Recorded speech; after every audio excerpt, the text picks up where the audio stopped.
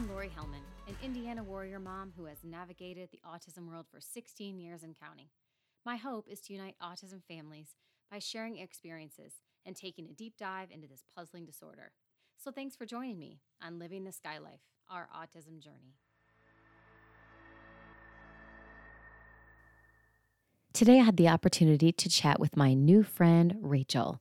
Mutual friends of ours have been telling us for probably years now to connect and that we really need to share stories with one another. So what a perfect opportunity to discuss raising a child on the spectrum than on the podcast. So Rachel is a wife, a mom of 3 children, and a nurse. Her middle child, Frankie, is on the spectrum. We talk about having a minimally verbal child and the difficulties that come along with that, and just parenting our other 2 children. Rachel also stresses the importance of trusting your gut when getting a diagnosis or just any type of situation where your child obviously can't explain to you what they're going through, that you should go with your gut. So enjoy my conversation with Rachel. So I have the opportunity today to talk to my new friend, Rachel. We have several mutual friends, and we've been talked about each other with all of those people. And everyone has kept telling us throughout the years, we need to meet. You guys have got to connect. So finally we did, and I'm so glad that we did. So welcome to the podcast, Rachel. Thank you for having me. Absolutely. As with many of the podcast episodes I've already done, I always like for the families to share their diagnosis journey and when you kind of noticed or were told that there might be some issues and possibly autism as the diagnosis for your son, Frankie. So do you want to share that with us? Sure. So Frankie is my middle child, my only boy, and he is 18 months younger than his older sister, Olivia.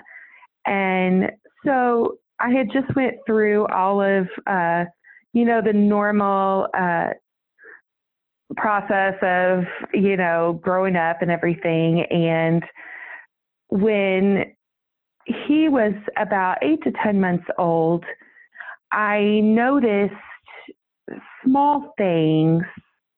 He would not follow simple commands. You can tell a baby, pick up the ball, throw me the ball, or, get your passy or something like that.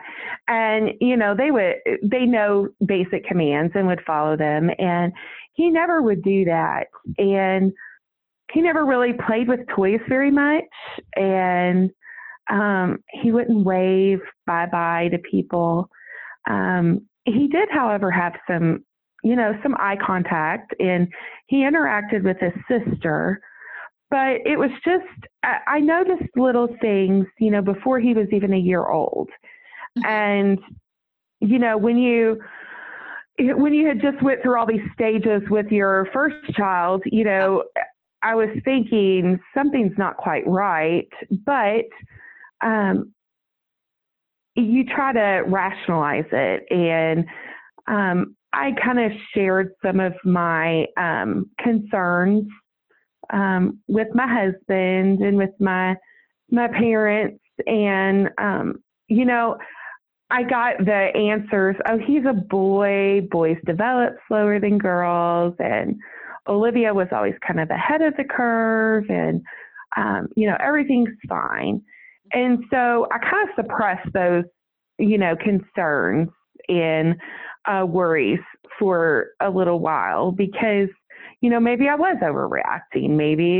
Maybe I was just, reading too much into things. And when he turned a year old, I put him in a mom's day out program and my daughter into a preschool at a church down the street.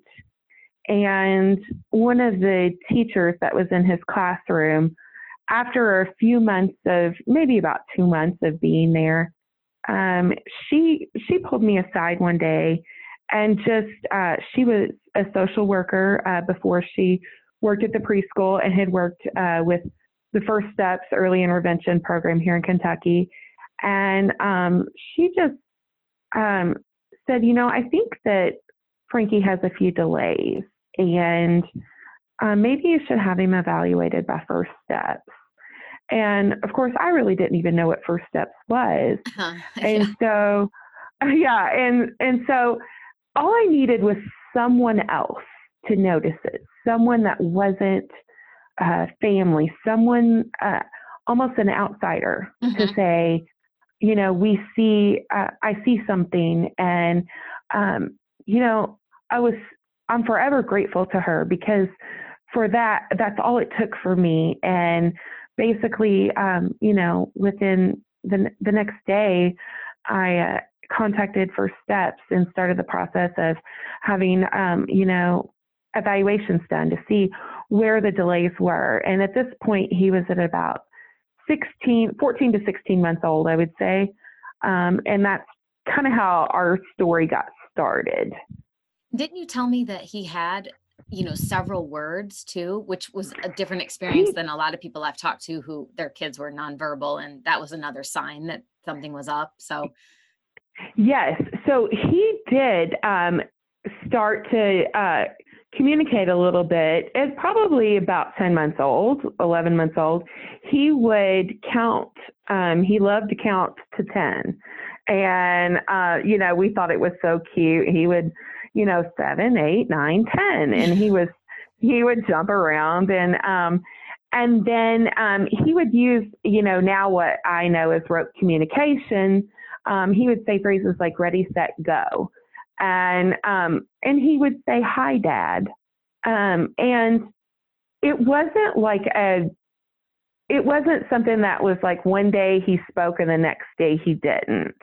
Eventually, over time, even though we were getting speech intervention and everything else, he just kind of lost his verbal communication. So yes, he did have some words. And that was one reason maybe why I put off, any early intervention sooner, because I thought, well, he's saying a few things and everything, but eventually that just kind of stopped. And, it was, two of my best friends were pregnant at the same time I was with him. And so all three of our kids are really close in age.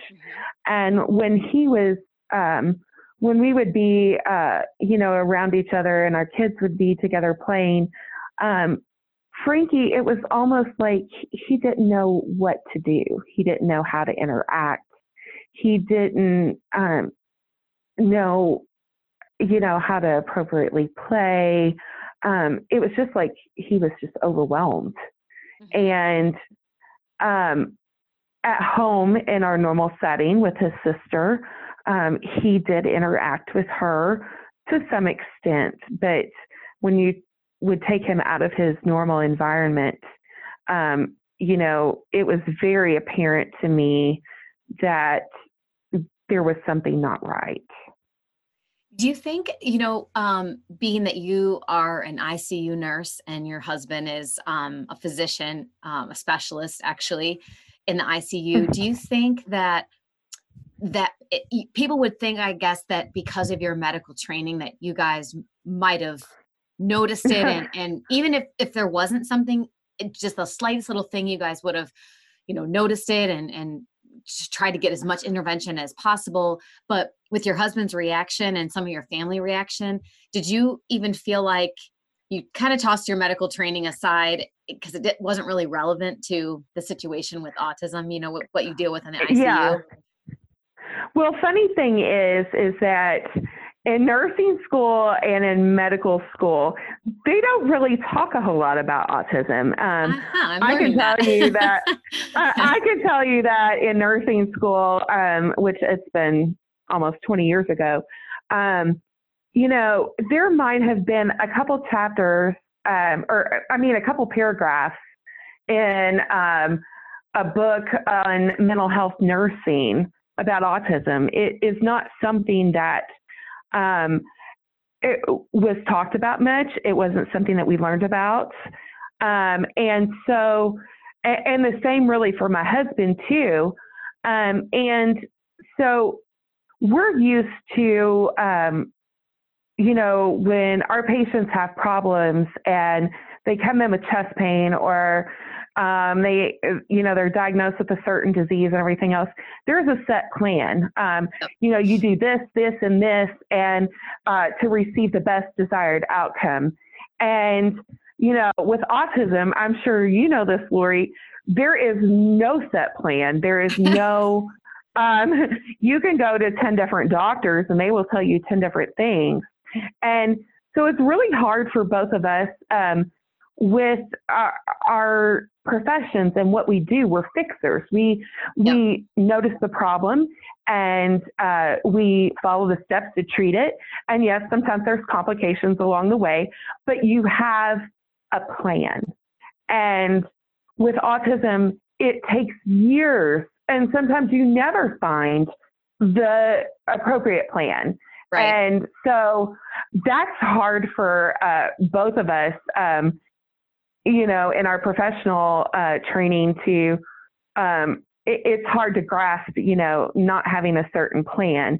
And then just throw all that out. You're the parents, you're the mom, and you're the dad. Yeah. And when it's your child and there's something wrong with your child and you don't know what to do to help them and you don't know where to turn, it's terrifying. And you look, you read every book you can, you get into every organization that you can, and you look and try to find the best professionals around. And even doing all those things, you might try 10 different things before you find something that even remotely works for you and your family. So it can be frustrating at times. And so that was a really hard thing. You would think that, a doctor and a nurse, they would know exactly what's wrong with their kid, but we didn't. And, I kind of had an inkling, a few months into after we had first steps, come and evaluate him, and we saw, all of the, that he was behind in all these separate areas and stuff. And so I think I kind of knew in my heart what it was, but I'd only known one kid ever on the spectrum before that. And so, in my mind, I was hoping it was something else. Well, and it's hard too, because when you know someone, as they always say, with all the autism world, when you know someone with autism, you literally just know someone with autism. There is no comparison to the kids. No, so there's not, because no two kids are the same. I mean, you can I get so irritated sometimes.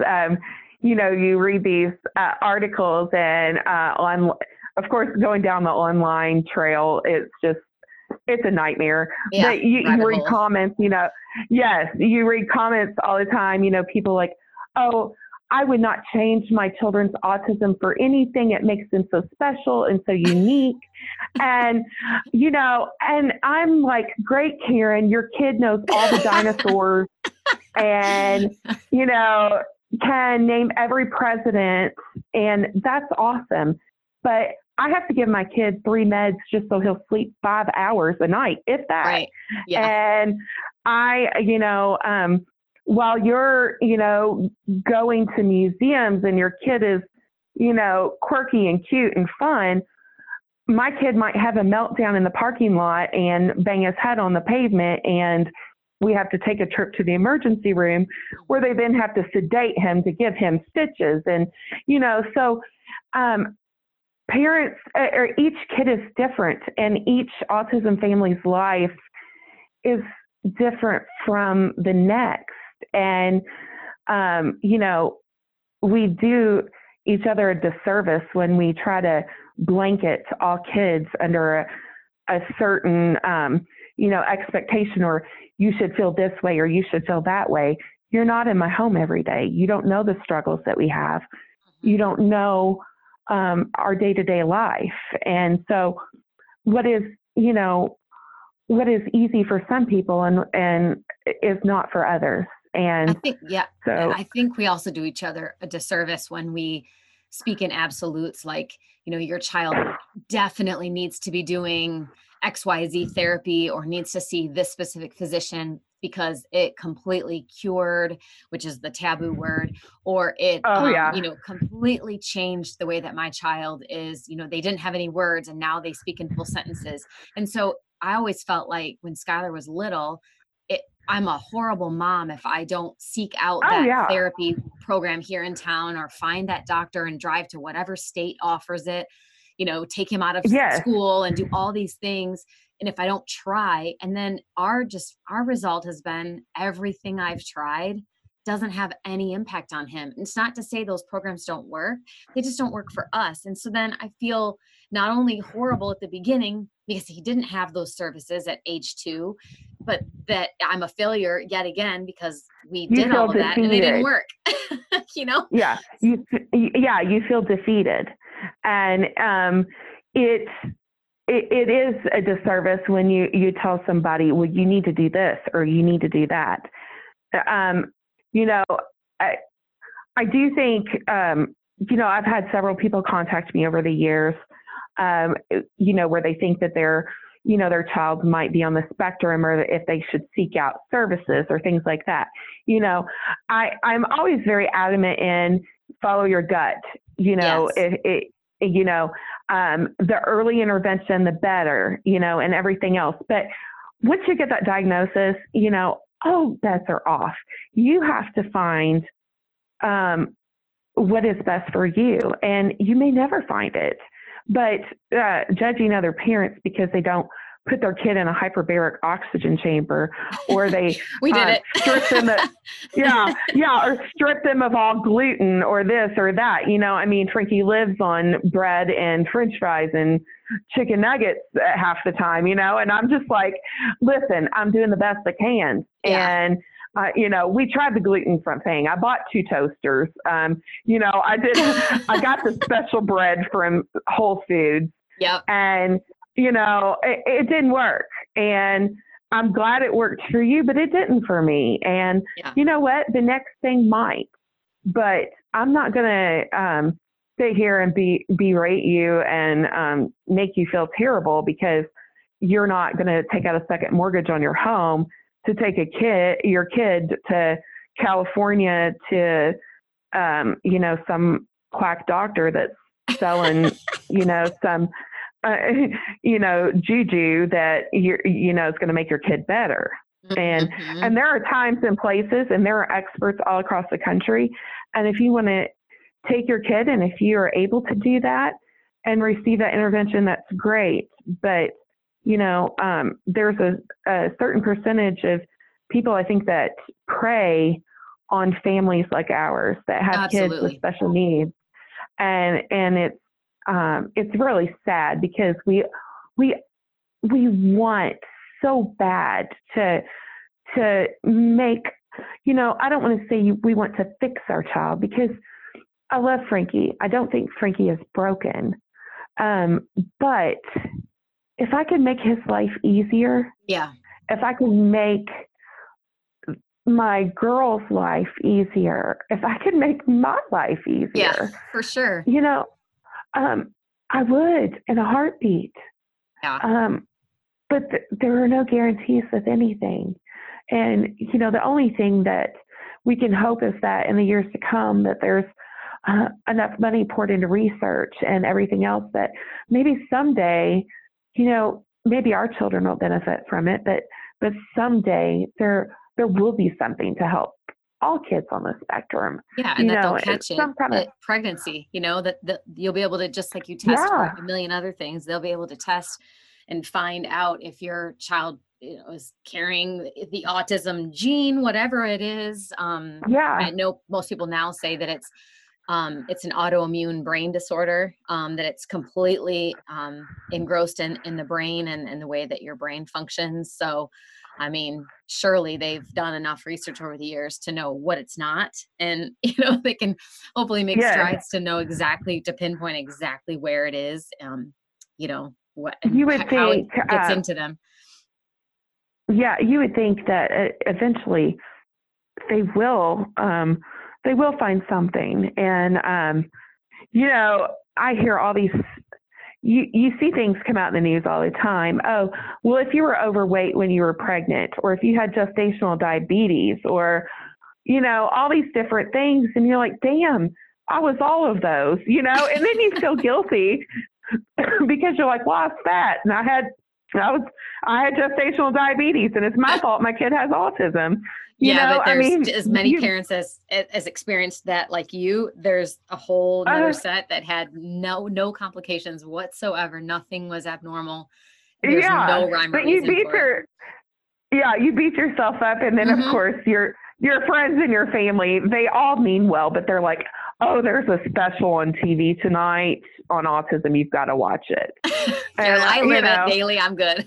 yeah, I turn it on and I'm like, yeah, I dealt with that shit earlier today. I know all about it. But they want you to, try to,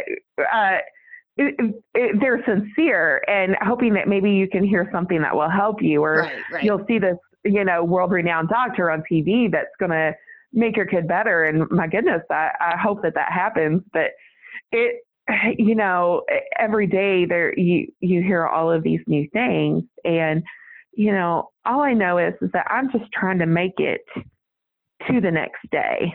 And I'm just trying to get everybody bathed and fed and,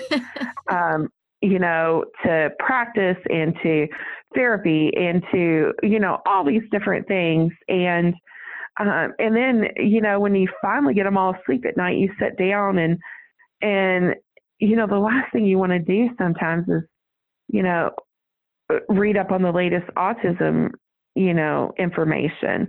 Sometimes you just want to sit and, look at your Not think husband about from across autism. the room. Yeah, not think about it. I mean, and it, as sad as that sounds, life's hard and we live it 24/7, and sometimes you just like to turn the button off just for a little bit, Yeah, for that limited amount of and sleep pay that it. you're probably going to get. So, Yeah, every minute that you're sitting there flipping through your Facebook feed, like I need to be in bed, because the night that you stay up till like 1 o'clock doing your online Christmas shopping, that you go to lay down and get in bed, and then Frankie's going to be up at yeah. 2:30, or you have a kid, or the toddler wakes up puking at 3. I mean, it never fails. Yeah, It it's never pretty fails. much. Those things always happen. So Frankie is 10 now, right? Yes, he is almost 10 and a half, actually. Yeah. So, and I know he attends an ABA program throughout the day. That's the program that my son actually attended for a long, long time. Um, Yes. so, what is Frankie like today? Fast forward from diagnosis to now. Is he verbal? Is he, um, you know, cognitively progressing, or just kind of where is his status today? So I have seen, so Frankie actually first started out after diagnosis, after, you have a psychologist sitting in your living room telling you that your kid has autism, I laid on the floor in my bathroom and I cried for I don't know how long. And I got up and it was like I dusted myself off and I kind of hit the ground running, and I really haven't stopped much since. We found a program here, actually in Anchorage in Louisville, and it was an interventional preschool called Carriage House. Yep. And so Frankie started there in a play group before his second birthday, and he eventually we started in the Endeavor program there, which is like a specific program for toddlers on the autism spectrum and preschoolers on the autism spectrum. And Carriage House is a great facility. It was where Frankie needed to be, and we were there until he aged out. He was like 5.5, almost 6 when he aged out, at kindergarten age, basically. And so after that, my sister-in-law actually sat on the board for BCA, Bluegrass Center for Autism. She had been telling me about the school and encouraged me to check it out. And I did, and we checked out other schools here in town because at that point we knew that public school was not appropriate for public school. We're nonverbal, not potty trained, and to be honest, I would worry every day about my child. I would not, our oldest goes to public school. I think public school is a great thing, but it wasn't right for him. Right. When you have a kid that can't tell you, if someone's being mean to them or things like that, I just feel he needed to be in a more controlled environment and a more specific environment that met his needs. And so after we looked into all the different places, we came back to BCA. It was the best fit for him and for us. So when he started there, I've seen massive improvements in several areas. He's still not verbal, but he has learned how to communicate with using the iPad, and he can put together basic sentences with the iPad. He can use, of course, I'm sure everybody knows about PECs. He can look at a picture, and Frankie's very smart. He knows what he wants. He knows he knows what he wants to eat. He knows if he wants to go play. He is improving every day on nonverbal communication, and so that's something that has grown leaps and bounds since we have been there. Also, just his social interaction. Frankie was always. It's so weird because a lot of kids on the spectrum are not very engaging or social or show love and affection. He's kind of different in that he is the total opposite. I mean, if Frankie loves you, he will love you forever. He knows his people. He knows his family. He has a very close, special relationship with my parents, especially my dad. And, Frankie feels the love that my dad has towards him, but he also reciprocates that love. He shows that love to my dad. He kisses on him and hugs him and is just so happy to see him every time, he walks in the door. And he knows his people. He knows his aunts and his uncles and his cousins and his extended family. And so he's always been, social and loving and kind of outgoing in that aspect. But he's just improved those skills even more since being at BCA, on being with other people and how to act appropriately, around other people. And, I remember the first time he waved, they sent me a video on my phone. Most parents get that at, 7, 8 months old. And Frankie was, 7 years old. And he was walking down the hallway at school and waving to his peers. Aww. And they sent me a video. And I remember I cried. I just cried because for me, that was huge. I saw my kid acknowledging someone else and saying, hey, waving, how are you? And it was wonderful. And so, we still have a long way to go, but I have over the past, he's been there for 5 years now. And, I've just seen him really grow in the past 5 years. And my hope is that that will continue over the next 5 years, and we just keep on adding to what we've already gained. And, I try not to put a limit on my child. Hmm. I think we have to have reasonable expectations. I think too often, when he was first diagnosed, I was, I always had hope, well, he's going to be one of the kids that talk, and all this kind of stuff. And then, you're at 10 years old and we're still not talking. And, I'm still waiting to hear mom. And I don't know if he'll ever say a word. But Yep. if he doesn't, but he can look at me and give me a hug, and I I want him to reach his max potential, whatever that may be. So, I'm anxious to see what the future holds. I'm scared.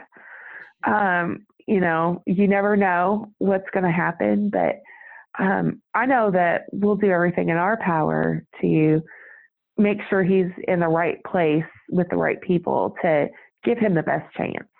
Absolutely. Did you tell me, so does he have specific behaviors that you guys are working on trying to curtail? I mean, like Oh Skylar's Lord. Skylar's is Uh, banging and hitting walls, mainly himself, us, that I kind got of a thing. hole in my I got a hole in my bedroom wall right now. And Yeah. it's not necessarily because Frankie was banging his head up against it. It was just because he decided he was going to lay on the bed one day and kick a hole in the wall, and he did. And it's like, why the heck fix it right now? Because as soon as we fix it, it'll happen again. But no, there's behaviors all the time that I would love to change, and that we are working towards. Part of the struggle is getting good staff and having a good behaviorist and everything else. And you could go through 5 people or 10 people before you find somebody that fits with you and has a program that you feel it can help your kid and benefit your child. And so we are lucky. We're about 7 weeks in right now with a new behaviorist, and Frankie is really doing well. And it's been it's hard for all of us. I mean, not only are you going in and changing things with your child and behaviors that you're trying to change with them, but you have to change your behaviors yourself too. Hmm. And you have to. It puts everybody in the house in an uproar for the first few weeks, and it's right now. For instance, we're working on using our utensils to eat Hmm. correctly. Frankie wants to shove it all in with his hands. He doesn't want to it's not that he doesn't know how to use a fork or a spoon. It's that he doesn't want to take the time to do it. Hmm. And so, sitting with your child, doing hand over hand with a fork, with a spoon, and if he grabs the food with his hand, we go to the sink. We have to wash our hands. Then we come back. Then we pick up where we left off. And, it might take a half an hour to eat. And I've got a 3-year-old running around, and I have a middle school girl, that needs to get back and forth to cheer practice, and all those things that moms have to do every day. And now, we're adding on a new behavior plan, but it's a lot of hard work for him and for us. But, we're doing the hard work now so that later things will be easier. So, the eating part, Frankie likes to streak sometimes, take his clothes off, Oh so no. we have a streaker. He doesn't do it in public because he knows he's very smart.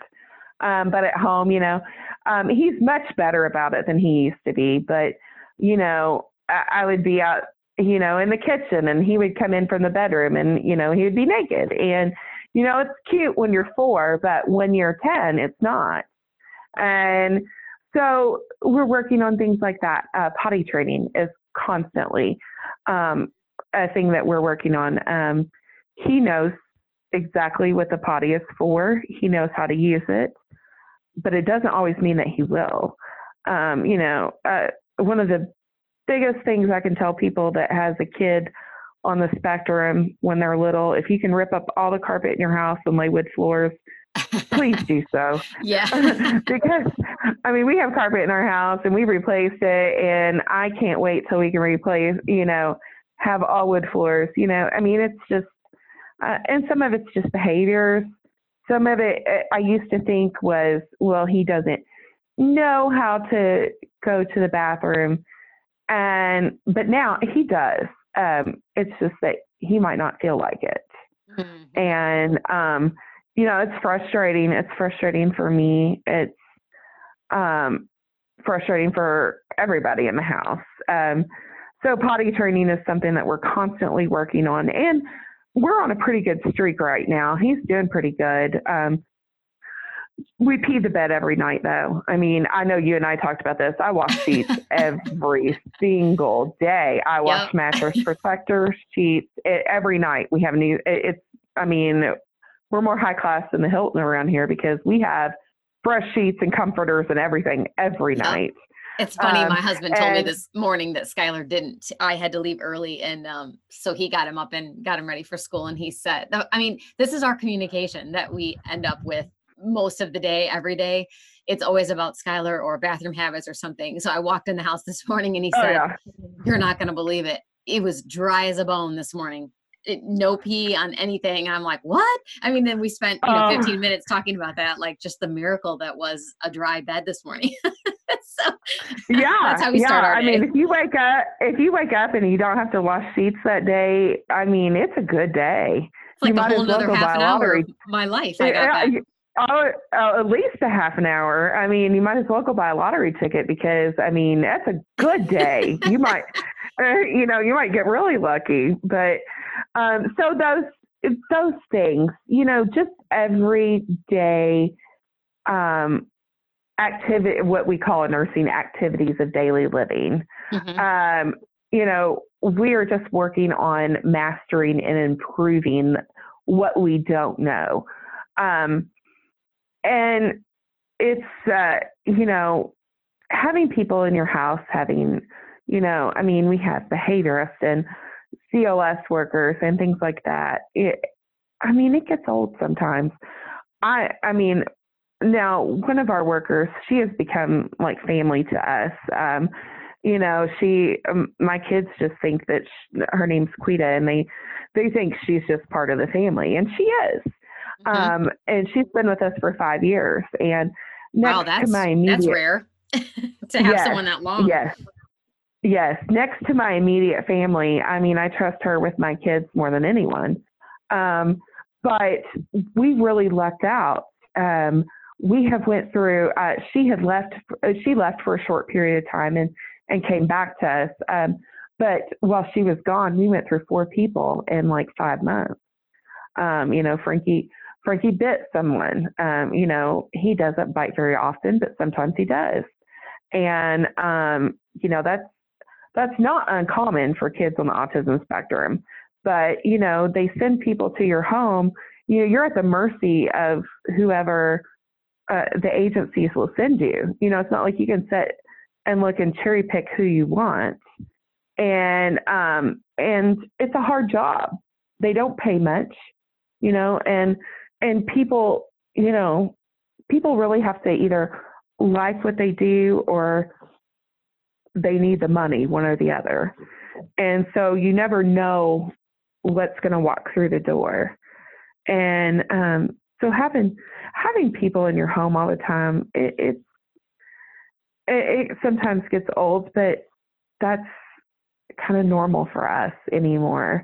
And so, my girls, it's normal for them to have, 3 different people in the house, 5 days a week. But for, I used to, before people would come, I would try to run the vacuum cleaner and clean up my kitchen and do all these types of things. And now I'm just like, what you see is what you get, you know?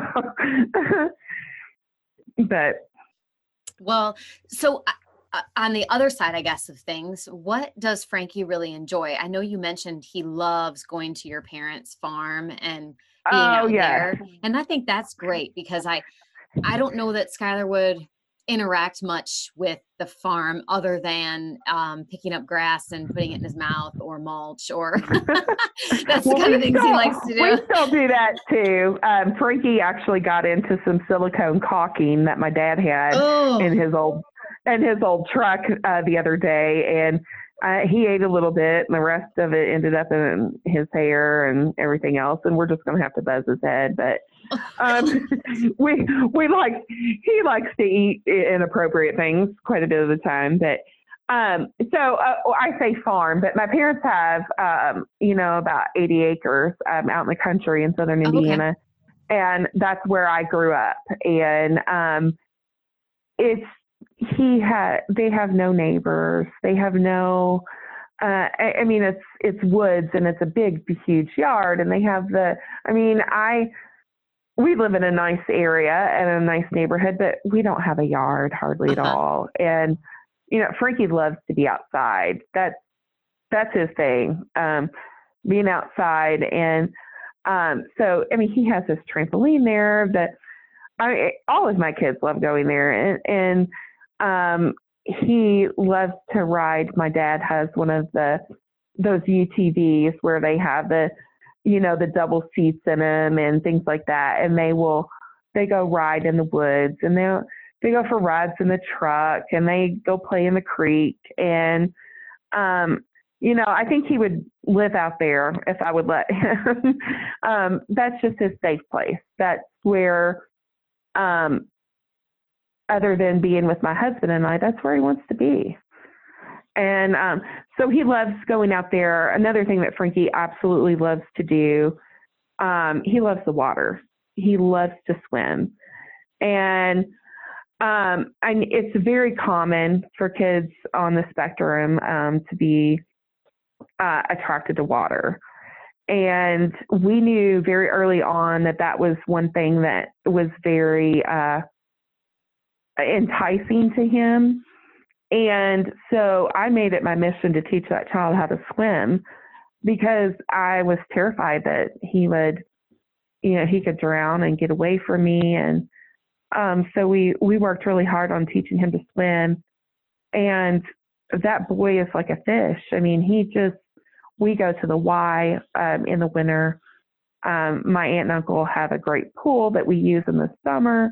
Mm-hmm. And so, I mean, and he loves to play like in fountains, splash playgrounds, water hoses. I mean, my dad has like 3 different water hoses for Frankie. And I mean, the beginning of April pretty much starts water hose season for Frankie, and it can go up, and I mean, it can go all the way up through October. I mean, it depends on how warm it stays and how long Dad wants to keep the hoses out. And my parents always laugh. They're like, yeah, our water bill will double, for the next couple months, but they're okay with it. But so he loves the water, anything being around the water. We should really live like in Florida or somewhere where it's warm year round, where he could swim year round. I mean, he loves the beach. Those are his things. He likes basketball. He really can't shoot, but he can dribble, and he loves to, we go to the playground a lot. He takes the basketball and he'll dribble the ball, and he really enjoys it. And it's our hope that we're going to be able to get him involved in Special Olympics soon, maybe on basketball or swimming. That's cool. And try to find something, that he can participate in. I get to go watch my daughter competitively cheer, and I get to cheer her on and get excited about her competitions and nervous and all those things, that a normal parent does. And I'm looking forward to being able to have those experiences with Frankie. Yeah. Trying to find things that he can do. And Um, you know, I think that's one of the things. Oh, I don't know an easy way to put this, and people will probably think I'm terrible for saying it. But Speak your when you truth. have this, It's well, okay. when your child is born, when you have a baby, maybe it's just me, but I think every parent, you look at that baby and you're like, oh, they're good. You know, Already make plans. you you do. You make plans. You have these dreams. Of spending the summers at the ballpark playing little league and going to you know going to Disney World. And is he going to grow up and be a doctor like his dad, or is he going to be a pilot? Or um, you can't wait. Can he be able to go hunt and fish with my dad? And um, so you have all these dreams and Yep. hopes that you develop when they're that tiny, sweet little newborn, and they still smell so sweet and good, and you have these hopes and dreams, and then and you build on those, for the Mhm. first year or so of their lives, and then you get this blow, this devastating. It, for me, it's devastating because I knew when we received that diagnosis that our lives would change, and it would not be what I had dreamed and what the hopes and dreams that I had like um had in my mind for the my whole life. When you have a child, you want them to do better than you. You want them to have the world. And so you realize that your life is going to be drastically different than what you imagined. Yeah. And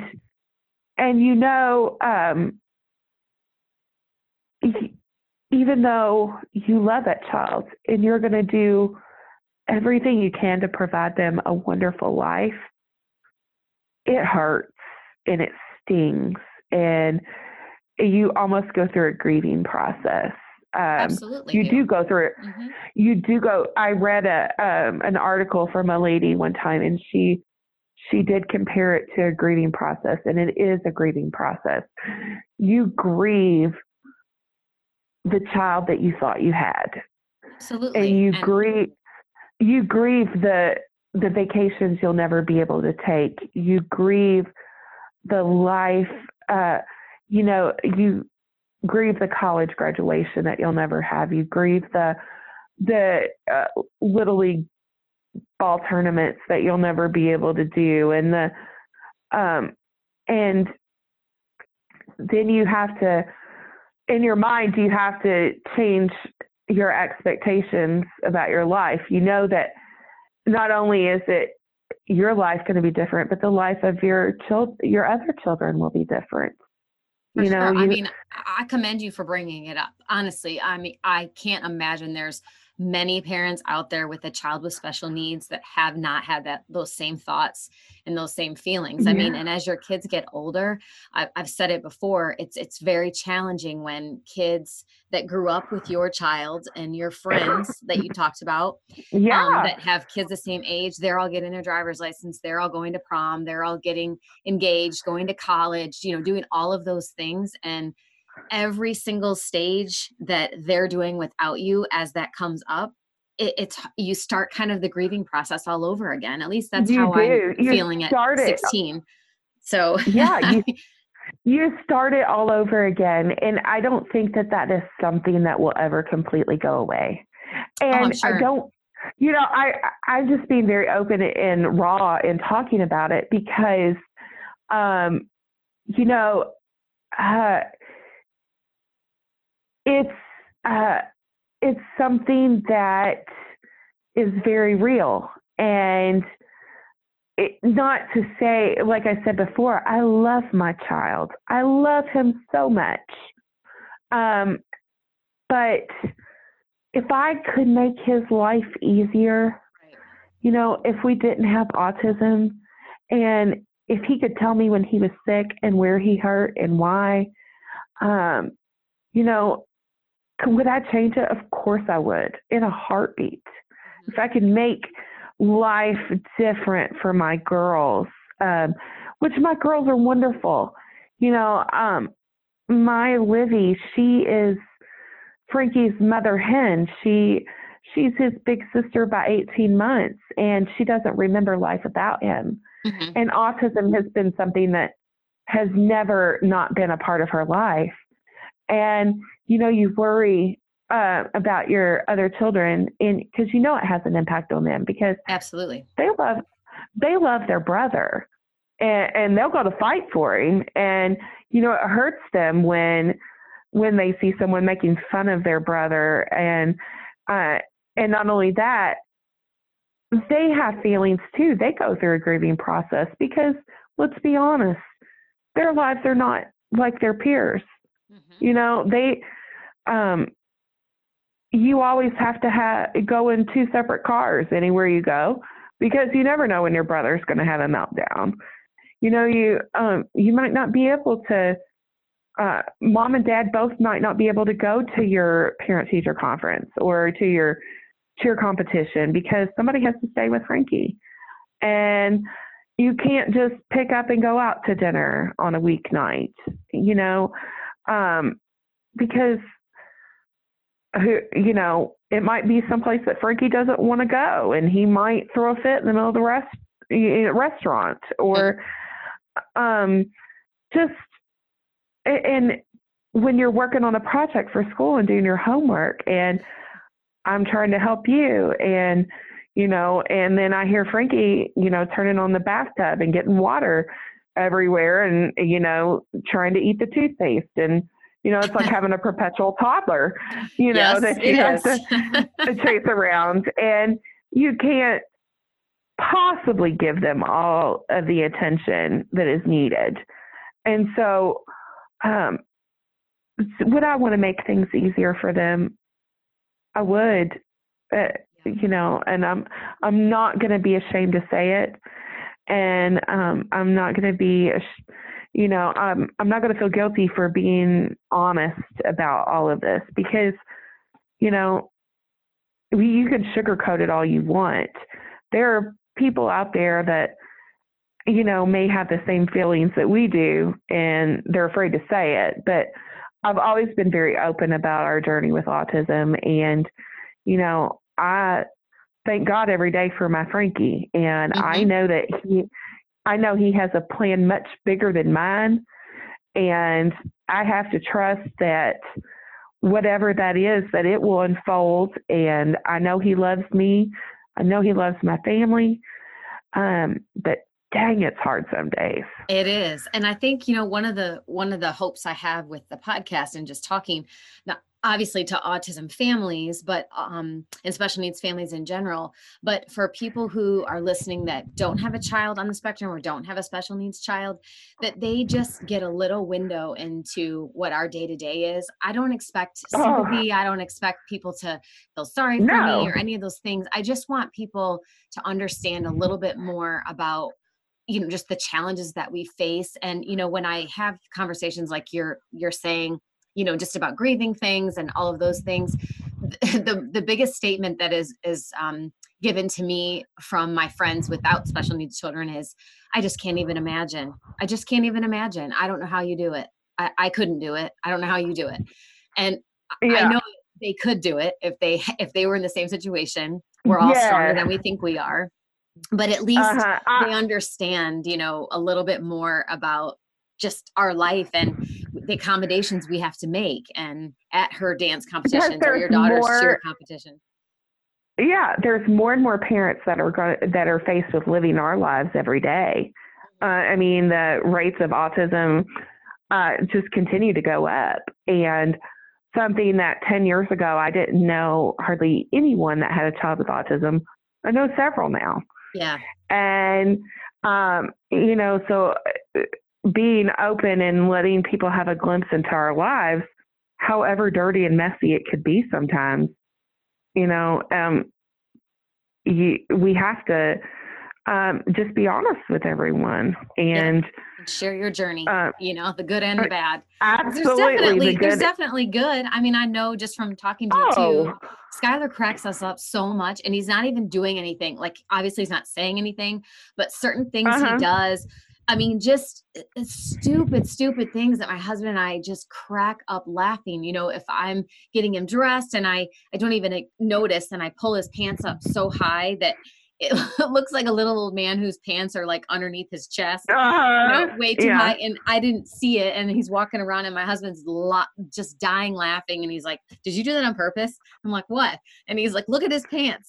And we just giggle. I mean, you have to find the humor in pretty much everything because if you don't, you would be miserable and sad and, angry. And Absolutely. I just don't want to live like that. I don't, No, I don't want to live like that either. And Frankie is he does have a sense of humor, and he's a lot of fun to be around.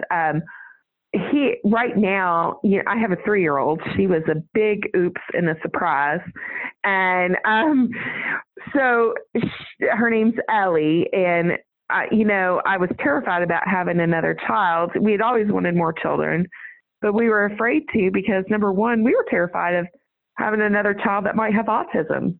Because let's just face it, it's not easy, and we didn't know. We were, you know, just you never know.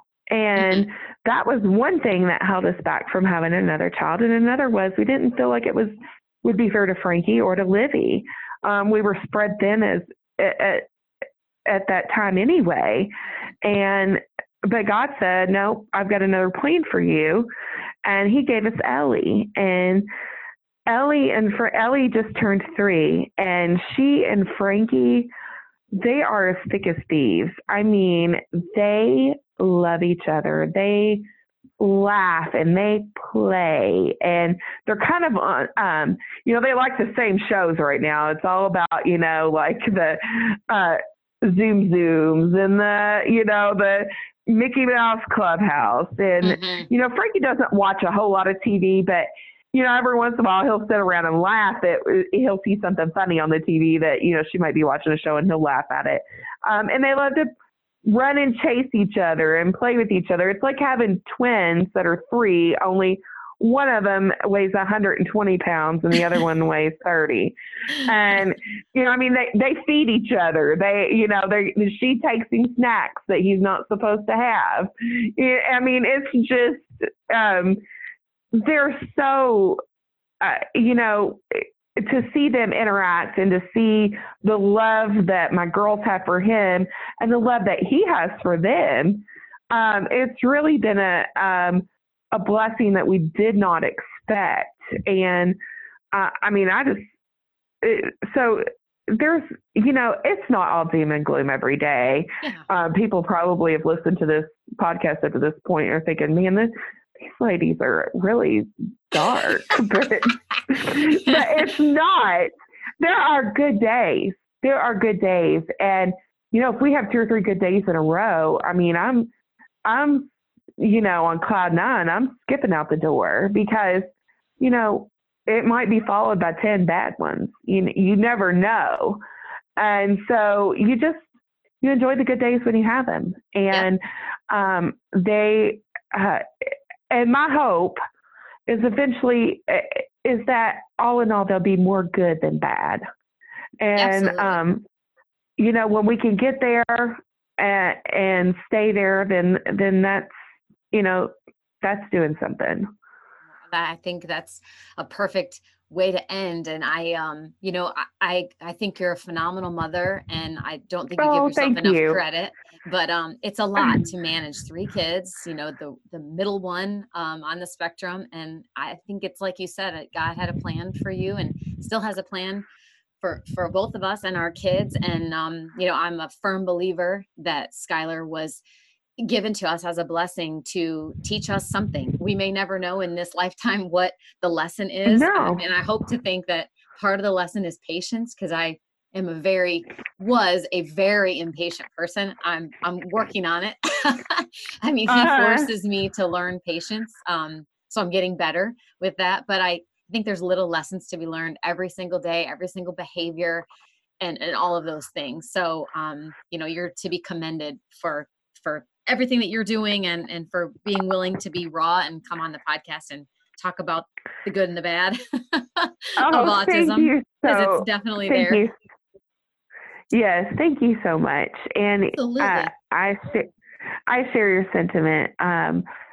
I am a believer. That's my faith is the number one aspect of my life.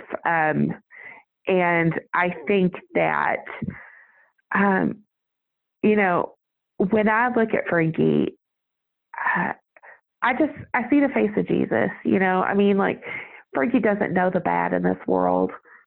He is kind and he is sweet, and um, you know, I'm so happy that he doesn't know the bad in this world, and I believe that he was created in God's image. And so when I have bad days and when I get really down, I try to remind myself of that, because there is nothing more pure than the love that child gives. Mhm. And you know, that's that's how we make it through the hard days. And I just try to remind myself too that, as frustrated and annoyed at times as I am, I can't imagine putting myself in his shoes. In our case, being Oh 16 years old and never having uttered a word. I don't know that he no, can. I don't know that he can't, but I can't imagine how frustrated I would be if I could not communicate anything to anyone with absolutely. any 100% clarity, and they're guessing at what I want, what I need, and maybe I just want to be left alone, and people are like all up in my grill, trying to figure out what it is that Yeah, I want, and I don't want anything. I just want you to leave me alone. So, and it's you just abs try to. it's yeah, it's absolutely heart wrenching as a parent too, to know that your child is trying to tell you something or trying to communicate with you, and they can't. Mhm. They can't tell you where they hurt. They can't tell you that they just want to be by themselves. There's nothing worse. Yeah. And And that's probably the result of a lot of the behaviors that are bad, because they're so mad yeah, and they're so frustrated. And it's hard not to just see the behavior and get super mad and super annoyed with your child. yes, But it's a work in process. We all are. And all parents, whether you have special needs child or not, a special needs child or not, it's a it's a difficult road to be a parent, to be any kind of oh parent. yeah, So we yes. just have a little bit of Parenting, different challenges, but so we do. Parenting is not for the faint of heart. Let me tell you, it will humble you and bring you down about 10 notches from like that first day in the hospital when your first kid's hmm born. And everything that you said you would never do, you do. And you said you'd never be that mom in Target with the screaming kid. And, I'm the mom in Target with 3 screaming kids, but Yep. it, we all eat our words for It's sure. very But, humbling. It's a very humbling process to it be is a parent. it's the most humbling experience ever, really. So, Yes. well, Well, thank you yeah, so I was much, going to Lori. say the same to you. Thank you so much. I really appreciate you taking the time, and I'm just so glad we finally connected, and our friends are happy that we connected too. So Yes, they can yes. stop trying to I'm so coordinate. lucky. I have these girlfriends, and they have been my friends since really some of them since before kindergarten. Yeah. And I've known these girls for 35 years, even though I'm 29. And but no, they're I have brothers, and so and I have wonderful sister-in-laws, but um, they're my chosen sisters, and I've known these girls my entire life, and um, they they're my biggest cheerleaders, and I couldn't make it through everything without them. And they have been there from day one. They listen to me cry. They listen to me laugh. They buy me margaritas. I mean, they're great. And Sometimes that's all it everyone, takes. yes, everyone needs chosen sisters like I have, for sure. Aw. Well, shout out to them. Yes. Yes, they know who they are. Well, thanks again, Rachel. I really appreciate it. And I hope you have a phenomenal rest of your day. All right. Thank you too, Lori. Okay. Bye-bye. Bye-bye. I hope you enjoyed this episode of Living the Sky Life and will tune in for the next episode in 2 weeks. If you haven't already, please subscribe to Living the Sky Life within Apple Podcast, Spotify, and Google Play so you don't miss a single episode. If you like what you hear, be sure to select that 5-star rating, provide feedback or suggestions about topics you'd like to hear about, and share Living the Sky Life with others. Thanks again for listening.